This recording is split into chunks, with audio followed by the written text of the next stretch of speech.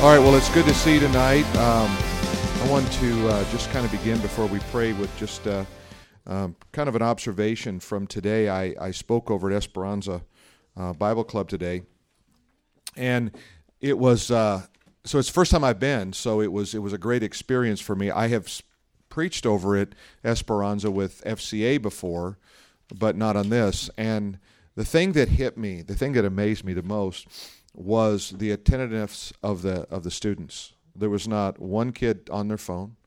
There was not one kid goofing off. There was not one kid not listening. It was so attentive that I knew it had to just be the Holy Spirit, because no speaker, especially me, is going to have that kind of effect on people, right? Because I know from this crowd I don't have that effect. You're on your phone, you're sleeping, you're chewing gum, you're writing notes, whatever you're doing, right? But it really was. It was very unique in my mind for a crowd like that. This is high school. Yeah, this is high school.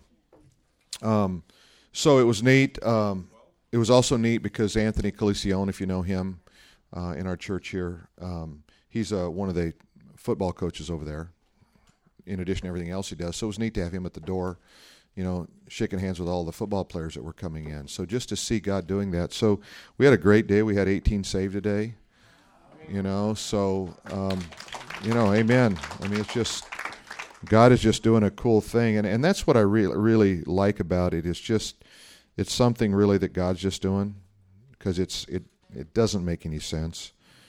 And I think that's really the essence of this book. These chapters we're dealing with today is how do we come to that place? And I'm going to pray. So this is just kind of the sermonette. All right, how's that? The sermonette before we teach.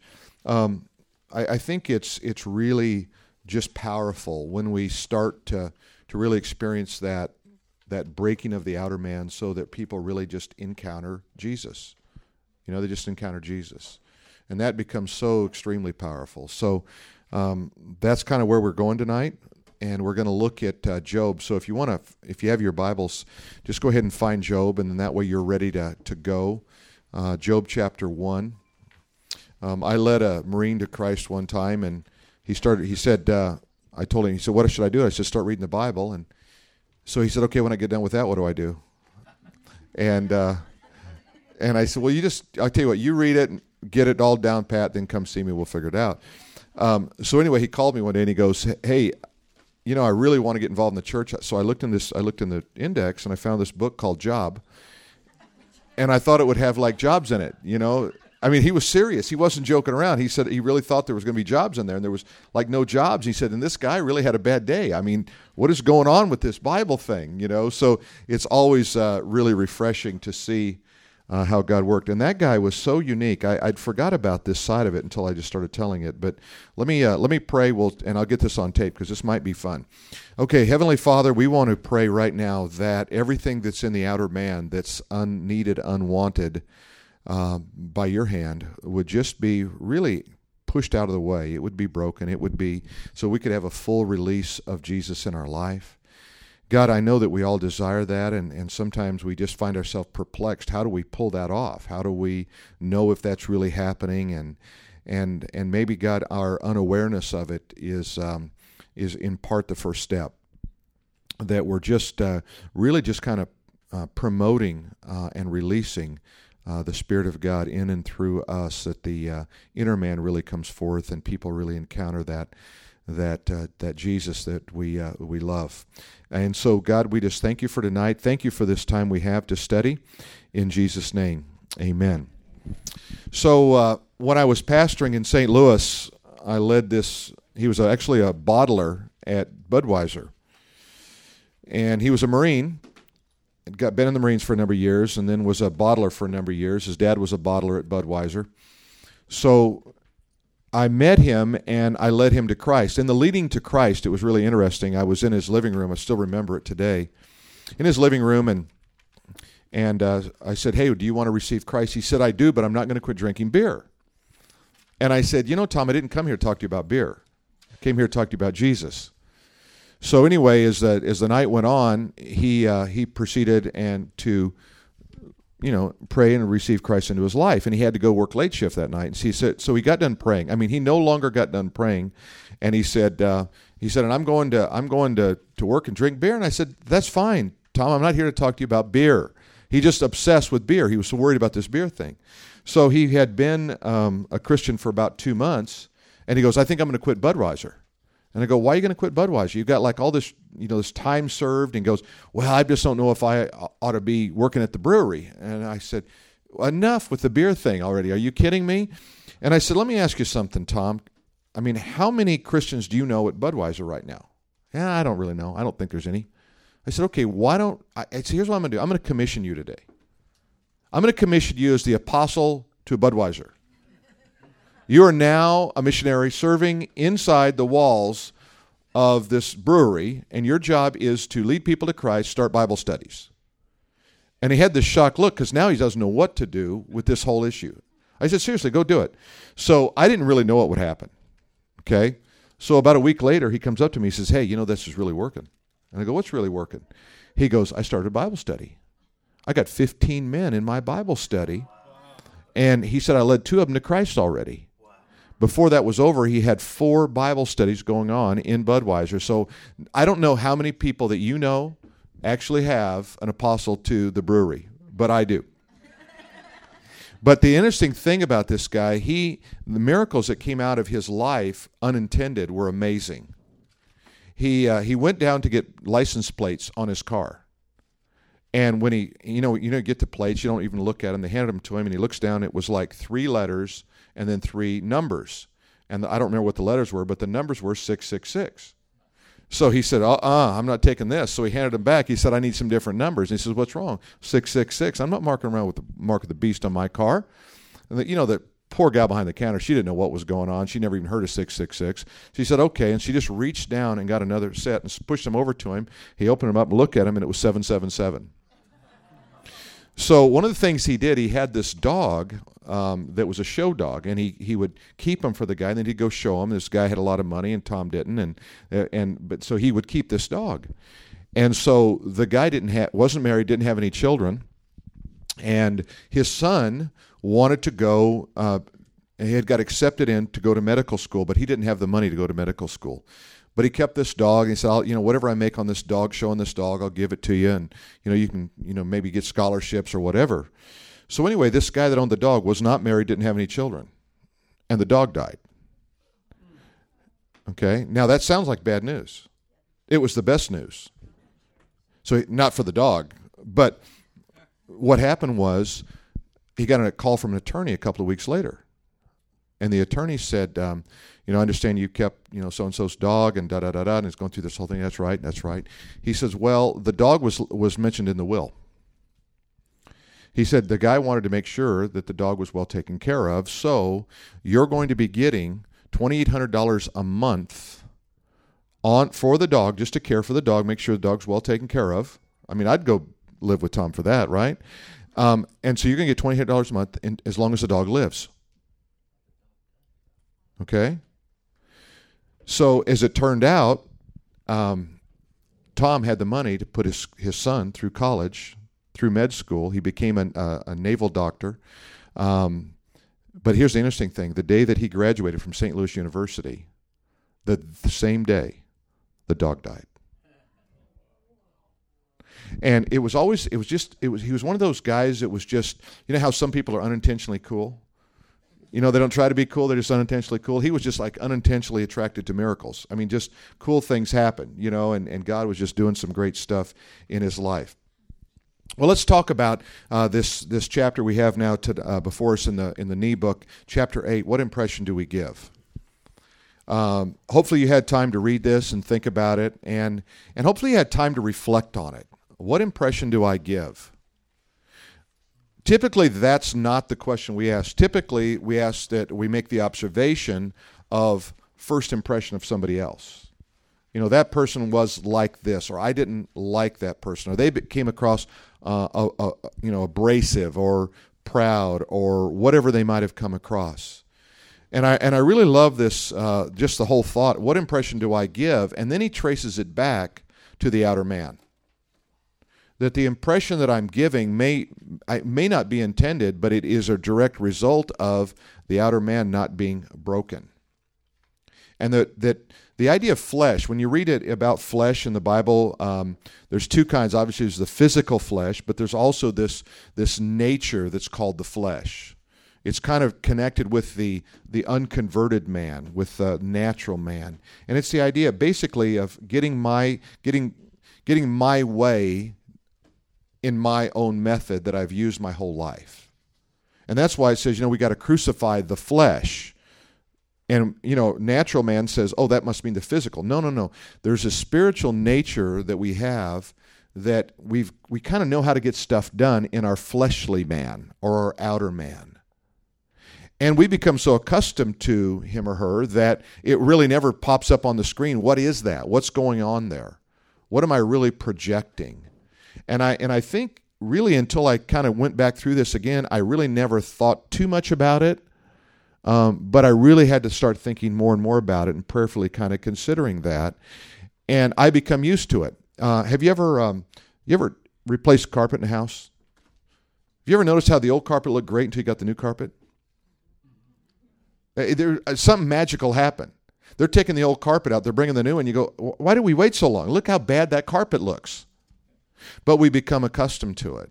We become accustomed to things in our outer man because we don't know really what it is until God takes some of that away and we get to look at it from a set of divine eyes and we go, oh, that's what I was doing, or that's who I am, or that's what I'm projecting in my life. Or those moments where you just feel like the Spirit of God is kind of working through you and moving through you, and you sense it. You know something different about you right there. You know it's a little bit more on the unusual than the usual. And you go, I like this expression of God in my life. How do I hold on to that longer? How do I embrace that more? I mean, that's kind of that idea. I don't want to lose that. Sometimes you feel it most when you're going through the worst time.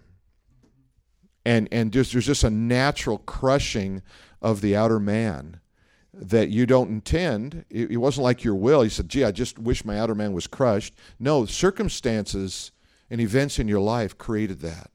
And all of a sudden, what the end result was that sweet perfume of Jesus that started to just permeate itself out of your own being, and you go, I like this. I've had a lot of people say things like that to me, and I've experienced it too, that, I hated what I was going through, but I loved how I felt in the spiritual realm, not in the physical realm. Physical realm was just pure disaster. But in the spiritual realm, I felt something different. I felt connected to God like that. I think in part that's why, suffering is such a valuable piece of our life. Paul said if we suffer with him, we shall also be glorified with him. That there's something that's just part of humanity that's important to our spiritual life. It says even of Jesus that he learned obedience through the things he suffered. Interesting, huh? So what I want to do is I want to take you to this. If you just look on page 87, and I'm going to read that, then I want to take you to the book of Job. Whether we can do the Lord's work depends not so much on our words or actions. But isn't that kind of what we focus on? I want to get it. I want to say the right thing. I want to do the right thing, but rather on what impression comes forth out of us. Next new paragraph. We often say that we have a good or bad impression of someone. How do we receive such an impression?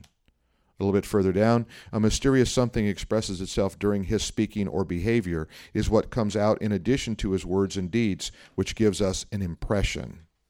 Okay, let's go to the book of Job. Now, Job is an interesting character in Scripture, is he not? He is, because he is a byword for suffering. His name literally means the one persecuted. And, if you are a smart and good and expectant mother, you do not name your child Job. Right? I mean, I don't know there may be some Jobs running around. I don't know any Judases. I mean, they're just some names that are off the table altogether. But we think about Job. When you think about Job, what do you think about him? Okay? Long-suffering. What else do you think about him? Bad luck. Okay, what else? Lost, okay. Huh? Walked with God, okay. What else?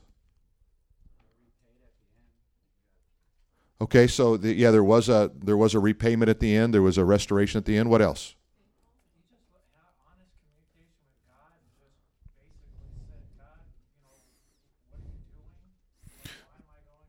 So good communication with God, but a questioning of God, I don't understand. I thought I had it all right. Okay, what else? Anything else? Just shout it out. Faithful, okay. Doubly blessed at the end, which means a lot at the end, doesn't mean much in the front, right? The front end is the bad part of this deal. What else? Yeah, his friends were no good, right? Right? His wife was not helpful, right? Yeah, okay. He always what? Always praised God. Okay, yeah, good. Okay, a righteous man or unrighteous man? How righteous on a scale of 1 to 10? Tens. Okay, cool. Well, let's challenge that. And let's challenge everything you've said, and let's look at it. And we're not going to look at the entire book of Job. We're just going to look at the first chapter and the last chapter. Because that's really kind of how we measure our life anyway, isn't it? Right? How did I start and how did I finish? Okay, a key. So if we go to the book of Job here, it says there was a man in the land of Uz whose name was Job, and that man was perfect, upright, one that feared God and eschewed evil. And I'm reading for King James. The word perfect doesn't mean without sin, means complete or righteous in some sense. Okay? There were born to him 7 sons, 3 daughters. His substance also 7,000 sheep, 3,000 camels, 500 yoke of oxen, 500 she-asses. I love that, King James. And a very great household, so that this man was the greatest of all the men of the East. So what do we learn about him? He was the Warren Buffett of his day. He had everything he needed. He had more than he needed. In fact, it said of him, he was the greatest man in the East. Now, if you're reading Scripture, one of the things you want to do is you want to slow down and see what it says, right? So I know he's rich, but it says he was not the richest man or the greatest man in the world. He said he was what? The greatest man in the East. Okay. Now, East in Scripture is always connected with rebellion. So when Lot separated from Abraham, it says that Lot went east. When the Holy Spirit is moving, he always moves from the east to the west, never to the east. It's an interesting observation, isn't it? The wise man came from the east. Right? So when Abraham and Lot separated, Lot was a man who was in rebellion against God. Abraham said, now you take the choicest land. He said, okay, I'm going east. And he went to a place called Sodom. So Job lived in the east. Job lived in the place that was, let's just say, the place that was most rebellious in that day. But he was the best of the bunch. Does it put a little different perspective on it? Okay, now watch what happens here, because this is really an interesting thing. He had his sons went and feasted in their houses, every one his day, and he sent and called their 3 sisters to eat and drink with them. And it was so, when the days of fasting were gone, that Job sent out and sanctified them. So what he did was he said, I need to set my kids apart for God, because I'm not really sure what all they were up to. I think we all kind of have that bent in us, and rose up early in the morning and offered burnt offerings according to the number of all of them. For Job said, it may be that my sons sinned and cursed God in their hearts, thus he did continuously. You don't do that continuously unless you know something. It wasn't maybe. They were living a lifestyle that was probably pretty rough. Now there was a day when the sons of God came to present themselves before the Lord, and Satan came also among them. So, okay, now the scene changes. We change from earthly, let's describe what's going on in the life of Job. Now it goes to a heavenly scene, and now that heavenly scene is in this heavenly places, and Satan comes, and he talks to God. He has access to God, even though he's rebelled against God, fallen from God. He comes to God and he says, here he says, maybe that, let's see, go down. Verse 6, now there was a day when the sons of God came to present themselves before the Lord, and Satan came also. And the Lord said unto Satan, where did you come from? And he said, well, I'm going from to and fro on the earth, walking up and down it. Kind of sounds like 1 Peter 5:8. Remember what that says? Satan is like a roaring lion.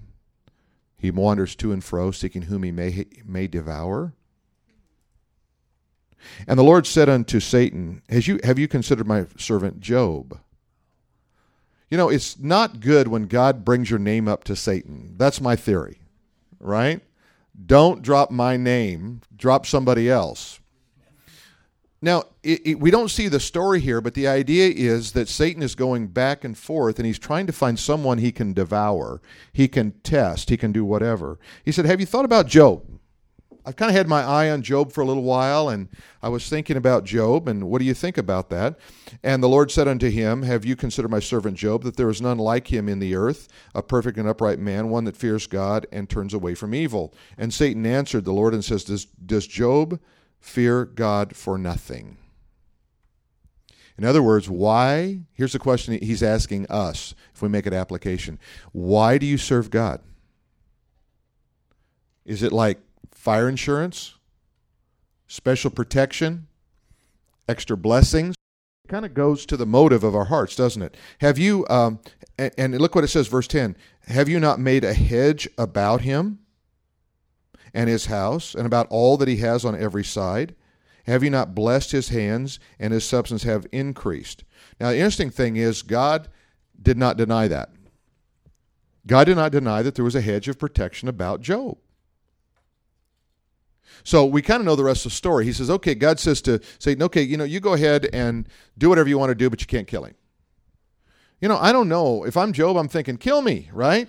I mean, this is like not good stuff going on in my life. So now we look at this book of Job, and whenever we do that, we always look at it from a perspective of why is it in Scripture where it is? Why did they stick this book right here where they did? And what does Job mean? Who is Job?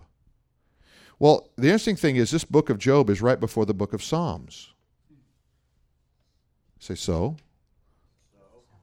Right? So why is it there? Okay, well, let's answer that question in just a minute. So Job means one's persecuted. Job is a type, okay, or a picture of a Jew in the tribulation. He is a type or a picture of the Jews during the Great Tribulation period. The Great Tribulation period lasts 42 months. It's 3.5 years. How many chapters in the book of Job? 42. How many days did Job sit in silence? 7 days. How many years of the tribulation will there be? 7 years. When you begin to kind of dig down into Job here, it's kind of an interesting thing because it precedes the book of Esther. And the book of Esther is where a Gentile queen sits on the throne. There's going to be a Gentile queen that sits on the throne in eternity. It's called the church. So we begin to look at this scripture and we say, okay, this land of Uz, it was connected with Edom. Edom is where Petra is. Petra is where the Jews will go to hide from the Great Tribulation when Jesus says in Matthew 24, flee when these things begin to happen. Now, are we starting to put a little different twist on the book of Job now? Okay, it takes on a whole new meaning when you start to do this. Job's trials caused him to be a byword for trials. He was, in Job chapter 17 and verse 6, he says there that, you have made me a byword for suffering. If somebody wants to tell you how bad they're doing, well, I feel like what? Job. I feel like Job. Israel is a byword for suffering. When we want to identify this genocide that happened, 50 years, 60 years ago, we identify it with the suffering of the Jews, right? Okay. Also, the devil is the one who personally takes responsibility to persecute and inflict pain upon Job. It is the devil who personally takes the responsibility to afflict and punish the nation of Israel. So we have some interesting connections there. Okay, so let's go to chapter 42, right? The last chapter. Now, on the last chapter, what's always interesting in the last chapter is what precedes the last chapter, right? So Job's got all these buddies, Bildad, Eliphaz, and Zophar, his three friends. How do you like those friends? Bildad, Zophar, and Eliphaz. And so these guys are always coming, they're giving him advice. One guy says, here's the problem, Job. You haven't understood what's really happened to mankind, and you've neglected really all that God has done. What you have to do is you seek out what our forefathers did. Another guy, Eliphaz, he's kind of the mystic. He says, no, you need a spiritual experience. He said, one time I was praying, I was talking to God, and a ghost appeared before me, and the hair on the back of my neck stood up. And then Zophar, he was kind of the traditionalist. He was the guy that said, no, you need to honor tradition and all that kind of stuff. So you got all this advice that's coming. But the real issue that comes here is Job is contending with someone in this whole thing. And who's he contending with? Satan. He's contending with Satan. And look what it says here in verse 31 of chapter 41. He makes the deep to boil like a pot. He makes the sea like a pot of ointment. Who is this? Well, let's keep reading. He makes a path to shine after him. What makes a path to shine after you? A star, right? One would think the deep to be hoary. That's the King James word for frozen or white. Upon the earth there is not his equal. Who is made without fear? He beholds all the high things. He is the king over all the children of pride. Who is it? Satan. It's Satan. Right? Now, so Job's come to this realization, who am I really dealing with here? Am I dealing with God? Job 42. Now look at this. Then Job answered the Lord and said, I know that you can do anything, and no thought is without you or withholding you. Okay? So here's what Job says of God. God, I know you know everything. I know you can do everything. I know you know every thought that's going on. Okay, where does that reside in Job? I know. Where's that at? In the spirit or in the intellect? In the intellect. And what we have to understand here is Job is a great example of someone who had all the right answers but functioned in the outer man. He could tell you everything. He even went through the sacrifices, because watch what happens here. This is what it just, I love these lights going off and on. It's just awesome. Wave of your hand and you turn them on. Who is he that hides counsel without knowledge? Therefore I have uttered and I understand things too wonderful for me which I did not know. Hear, I beseech you, and I will speak. I will demand of you and declare unto me. Now, look what Job says. Verse 5 is where it gets interesting. I have heard of thee by the hearing of the ear, but now my eye sees thee. Here's what he said. I heard with the natural man in the ear about God, but now my spiritual eye sees. I knew about God. I knew how powerful you were. I knew how great you were. I even went through sacrifices. Today at Esperanza High School, I spoke from a passage in Matthew 7 where it says, many shall say to me on that day, Lord, Lord, did we not do many mighty works? Did we not cast out demons? Did we not do all this stuff? And he said, depart from me, I did not know you. That's the New Testament equivalent of what's going on here. He said in verse 5, I've heard of you by the hearing of the ear, but now my eye sees you. Wherefore I abhor myself. Let's put it in the context of, make it a line up with this book. Now I really see my outer man. I never saw my outer man before. This is not the story of a guy who had it all together, who had a really, really bad week.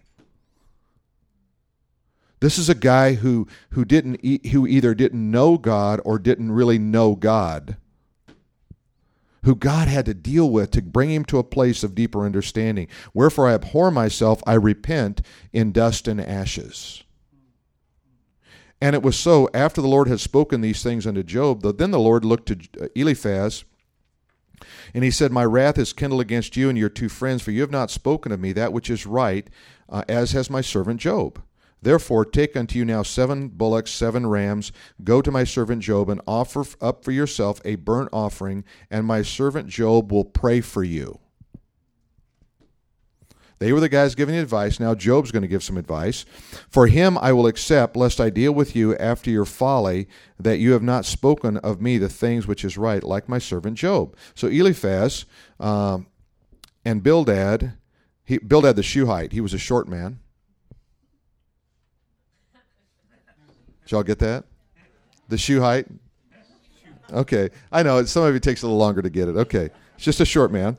And Zophar, okay, went and did according as the Lord commanded, and the Lord also accepted Job.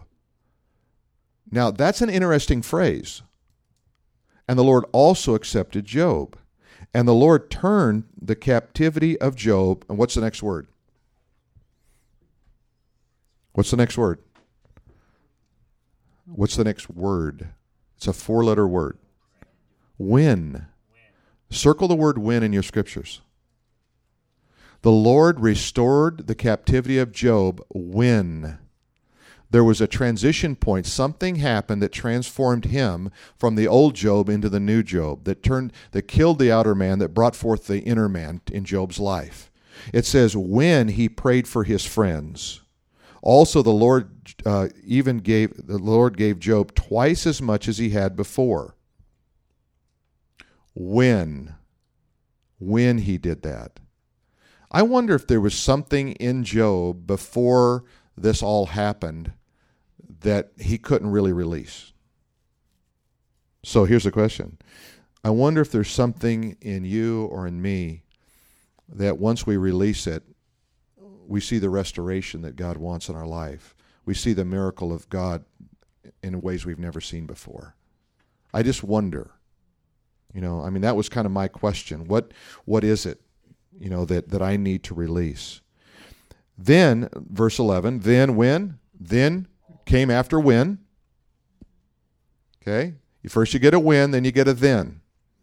Came unto him and all his brethren and all his sisters and all that had been acquainted before. 3 times he uses the word all.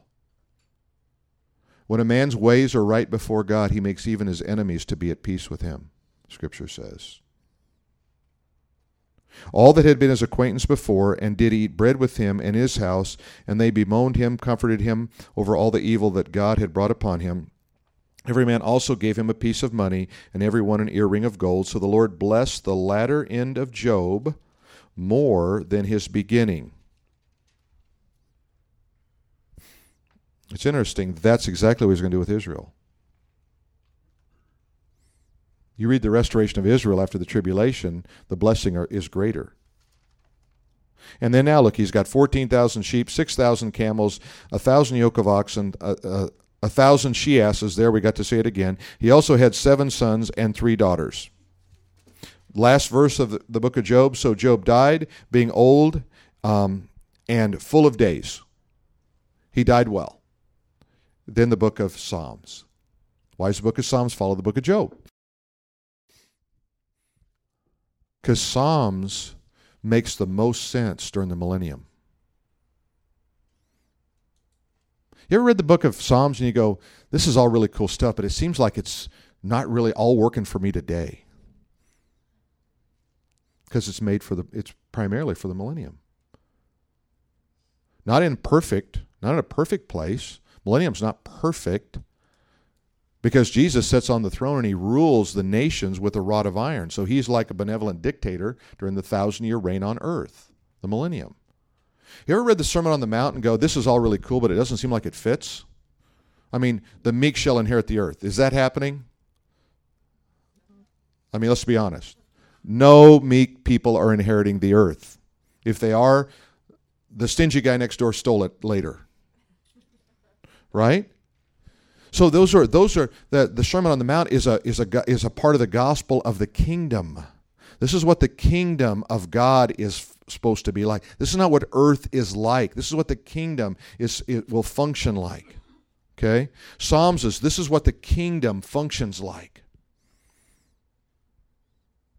I mean, even Psalm 2 tells you, I mean, it says, why do the nations rage and why do they, imagine a vain thing? Who sets in the, as they say, let's bond together, let's break his cords asunder. And we're tired of the constraints of God. And God says, and God shall bring them in derision. God shall, let's see, how does that go? I'm sorry, I messed up the verse here for you.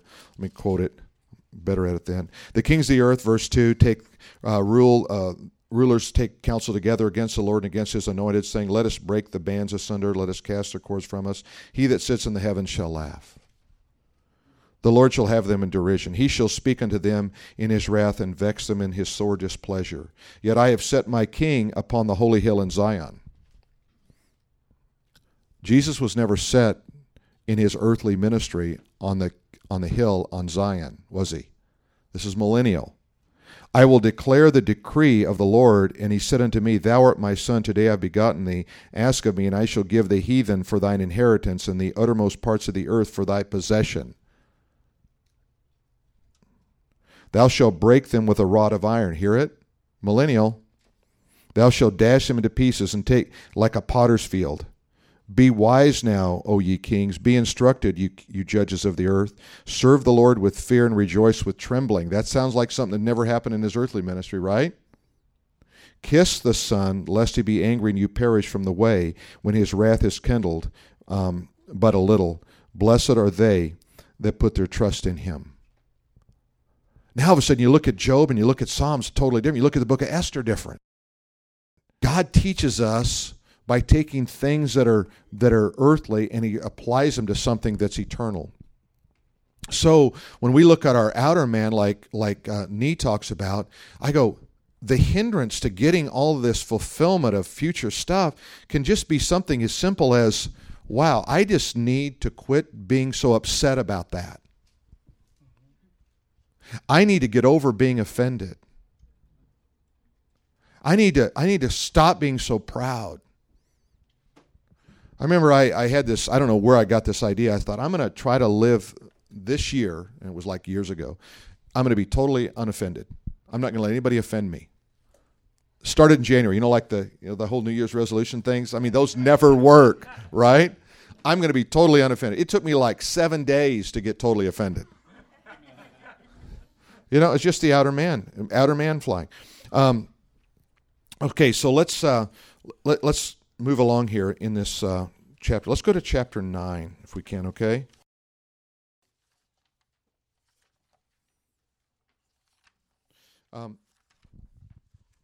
So he talks in chapter 8, let me just say one thing. He talks about the difference between this whole process that either comes by discipline or by revelation. So I can accomplish a lot in my life by kind of really honestly looking at me and trying to, through discipline, trying to put the right things in order, and there's a value in that. But the moment that the Holy Spirit shows you something, it's almost instantaneous. You go, wow, I'm that guy? Are you kidding me? I mean, anybody had that experience where you go, I had no idea until I saw it? Have you ever tried, anybody here tried to be the Holy Spirit in anybody's life? Anybody? Just raise your hand. I've been tried to be the Holy Spirit, right? And what that means is I want to convict the world of sin, righteousness, and judgment. I don't like what you're doing, so I'm going to hammer you with guilt until you understand it. And you can tell somebody, you can point something out in somebody's life that's just not right, and you can do it till Jesus comes back and they don't change. Why? It's not revelation. The Word has to become revelation to them. They have to see it with their own spiritual eyes. And once they see it, they go, oh, that's it, I get it. And all of a sudden, what you tried to do in 6 years, they did in 1 minute. But then you have to go back and realize God has to do a different work in you because you've been trying to be the Holy Spirit in somebody's life. It's not your job. You got a job. Your job is to present Jesus. When you try to be the Holy Spirit, you hinder Jesus. Is that revelation? Okay, let's go into meekness and brokenness, okay? And I read this and I came back with one question. Here's what I wrote. I want you just to write it down. What do you, that is God, want to break in me? What do you want to break in me?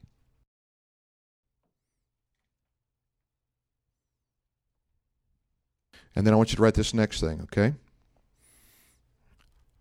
Everybody got that one? I don't want to go too fast here. What do you, God, want to break in me? And here's the second question or statement. Until blank is broken, you cannot see blank happen. Until blank, whatever that is broken, you cannot see blank happen.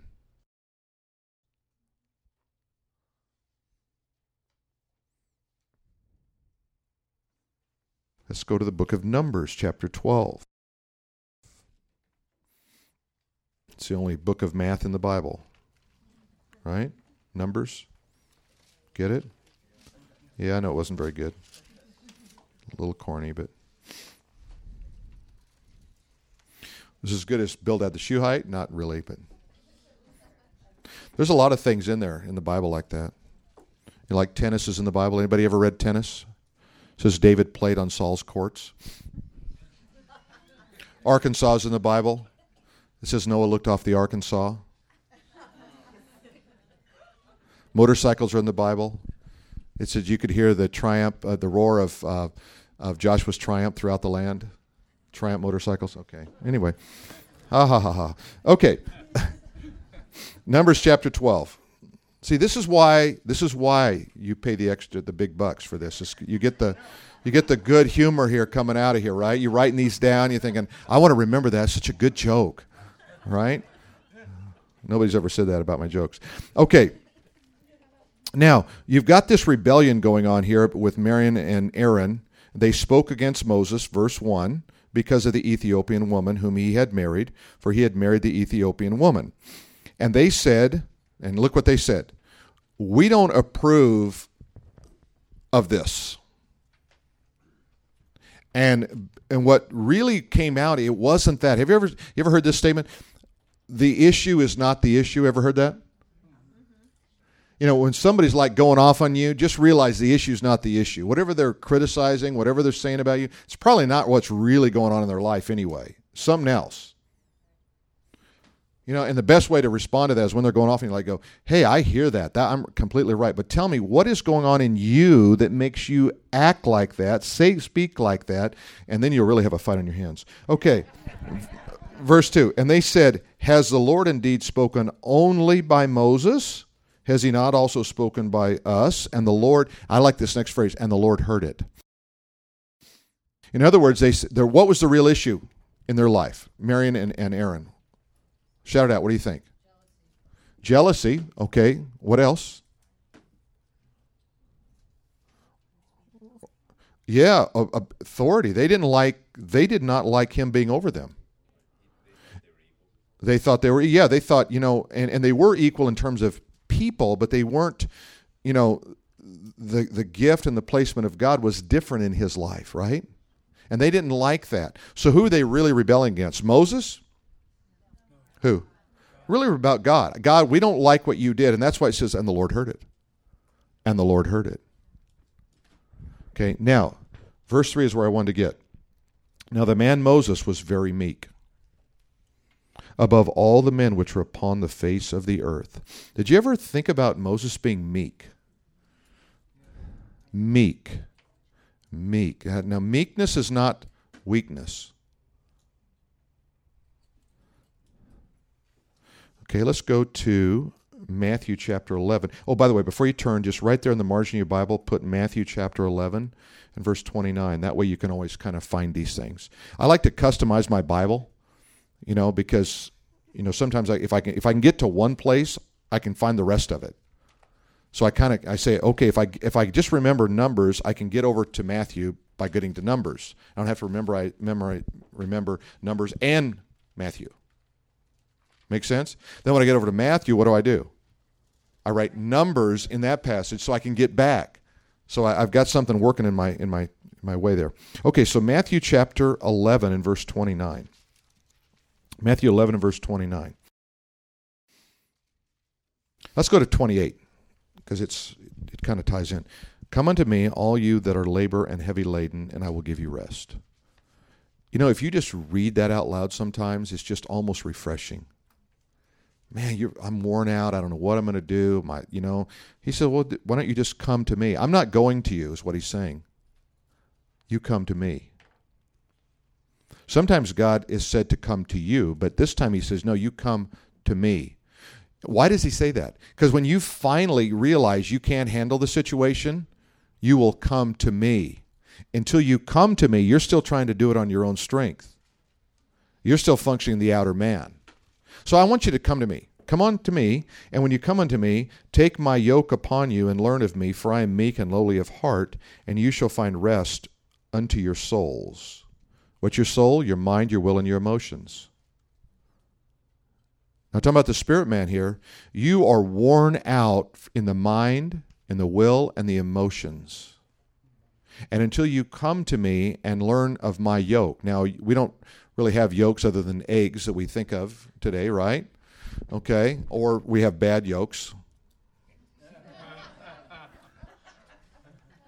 I'm full of them tonight, aren't I? Okay, bad yokes. So anyway. Okay, I have to get my mind back in this now. Okay, so what they would do is that if you've ever seen a yoke, they carve these yokes, these wooden things that run across the back of the animals there. They carve them specifically for that animal. They don't just say, hey, we got a good yoke over here, go put it on your oxen. It may be the wrong size for those oxen. They also don't put them, there's also even a law in here where it says don't be unequally yoked. Have you ever heard that from Paul? Okay, what that meant was there was a Levitical law that said you could not plow with an oxen and, let's say, a donkey. It was forbidden. Because when you did, when they pulled unevenly, and you would cripple one of the animals. The reason that God says don't be unequally yoked with unbelievers, in other words, don't marry an unbeliever, is because it will cripple one of you. You can't pull together.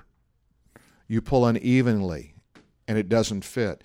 Or you try to take somebody else's yoke. You take a yoke of bondage upon you. Yoke of bondage would be something like, you live your life by religion versus by Jesus. That's a yoke of bondage. You live your life by a yoke of doing good works rather than the grace of God. That's a yoke of bondage. So he says, when you come to me, my yoke fits every person. When you pull in life, when you allow your life to be driven by that yoke of Jesus, you will always be productive.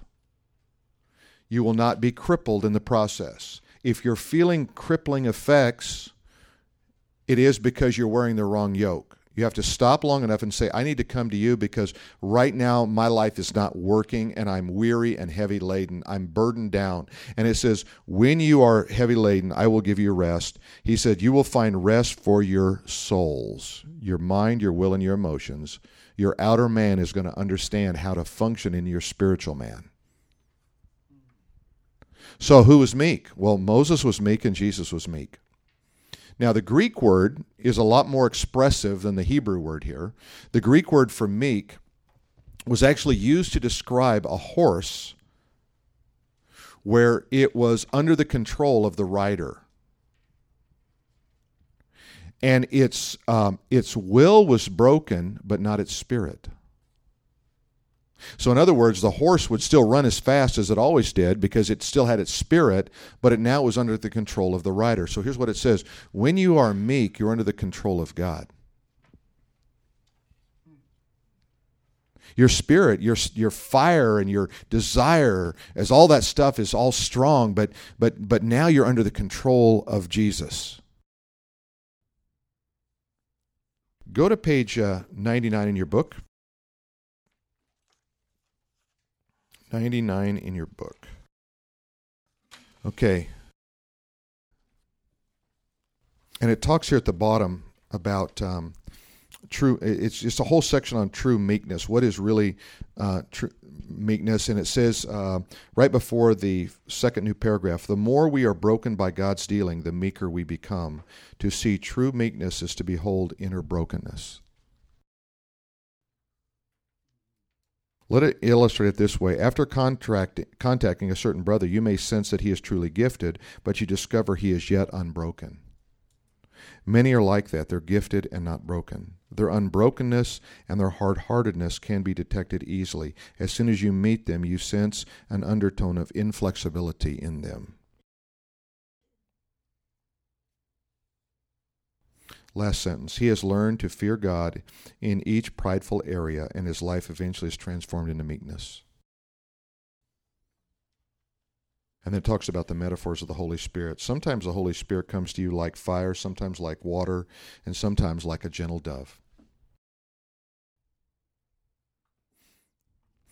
Last night at men's Bible study, someone asked a question, and I repeated it for staff meeting today. I want to repeat it for you because I think it just is a great, great thing to think of. How many of you came to the movie Holy Ghost movie? How many? Okay, about half of you maybe. All right. There's a scene in this movie where if you've heard of the band Korn, a couple of guys in there are saved, and so these guys are featured in this movie, and you kind of look at them and you think about their past. They're kind of the most unlikely vessels, right? And I think that's actually why they featured them in there, because you go, really, these guys? So there's a scene in there where they come out before a concert, and there's everybody lining up to go into the concert, and they say to them, hey, anybody here need to get healed? Anybody here need to get saved? Want to love Jesus? Come on up here. And you would expect everybody would go there regardless of what they said because it's Korn. But they don't. Only some of them come up. So the one guy that comes up, he has got one leg that's longer than the other, shorter than the other leg. Okay? I guess it's saying the same thing, right? One leg is longer, one leg is shorter. It's the same thing, right? It's the same but different. So they say in Europe. I never knew what that meant. Same but different. What does that mean? I don't know. So anyway, so they're saying to this guy, and hey, don't you want us to pray and your leg to grow? Now, just saying that does something to your head, doesn't it? I mean, it's one thing like, okay, something went away, but now something's going to grow. So you're sitting there and you're watching this video, and this guy's leg grows right before your very eyes, and you go, whoa, I'm pretty sure I saw that leg grow. But that's not possible, is it? So that was the question that came up. Hey, do you think, whenever we ask questions, we're always trying to hide our real skepticism. Stuff like that, because we don't want to say, hey, it was phony, but we don't want to say it was legit. We just want to know what's going on here. So as we began to talk about it, and I said, well, is it easier to believe that Noah got all the animals in the ark? Is it easier to believe that an axe head floated like it did in the Old Testament? Is it easier to believe Jesus walked on the water? Is it easier to believe that Jesus could take you to heaven and keep you out of hell? Is it, easy? You kind of start processing, yeah, I know, but that leg. So as God would have it, it was just really, really fun because a guy, he raises his hand. He says, well, I just got to tell you about this. I went to church and when I was growing up, and there was a guy that had polio or whatever, and one leg was shorter than the other leg, and he wore one of those shoes, with all the stacks on it, right? And so this guy came in and he was preaching, and he said, hey, well, we can take care of that. Let's pray for that leg. And so I'm over there watching this and prays for this guy. And his leg grows to the same length as his other leg. And he said, I was there, I saw it. And he said, when the guy stood up, I asked him afterwards, he said, when the guy stood up, now he needed pads on the other shoe. Because his leg, and I'm going, and you can just see this tension in the room, like half the people are going, yeah, why not? And the other half are going, are you kidding me? That didn't really happen. And then I made this statement. I wrote it down because I didn't want to forget it. I cannot afford to entertain thoughts that diminish my faith. I cannot afford to entertain thoughts that diminish my faith. When my faith is under attack, it's under attack enough. I don't need to help it. And then I said this, faith is the currency of heaven. Faith is the currency of heaven. If you go to Europe, you need to exchange dollars for euros. And you can walk into some place and say, all I got is dollars, and they'll say, I'm sorry, you need euros. When you want something from God, you can go with intellectualism, you can go with rationalism, you can go with reason, you can go with all those things, and God is going to say the same thing. I'm sorry, the currency of heaven is faith. The more that we increase in our ability to rationalize and reason ourselves out of what God can do, the less we see God do in our life. We're going to look at this. This works out really well in the Johnson book, because he's going to talk a little bit about what Jesus could and couldn't do over there in Mark 6. So what we want to do as we think about this, we want to say, how do we drive ourselves, how do we propel ourselves into this faith life? And I think it is by dealing with everything on the outer man. So with that, shall we take a break? And let me ask you, how many of you are cold in here? Is it cold? A little chilly? Okay, we'll take care of that, okay? Next August. All right, hey, take a break, and all right.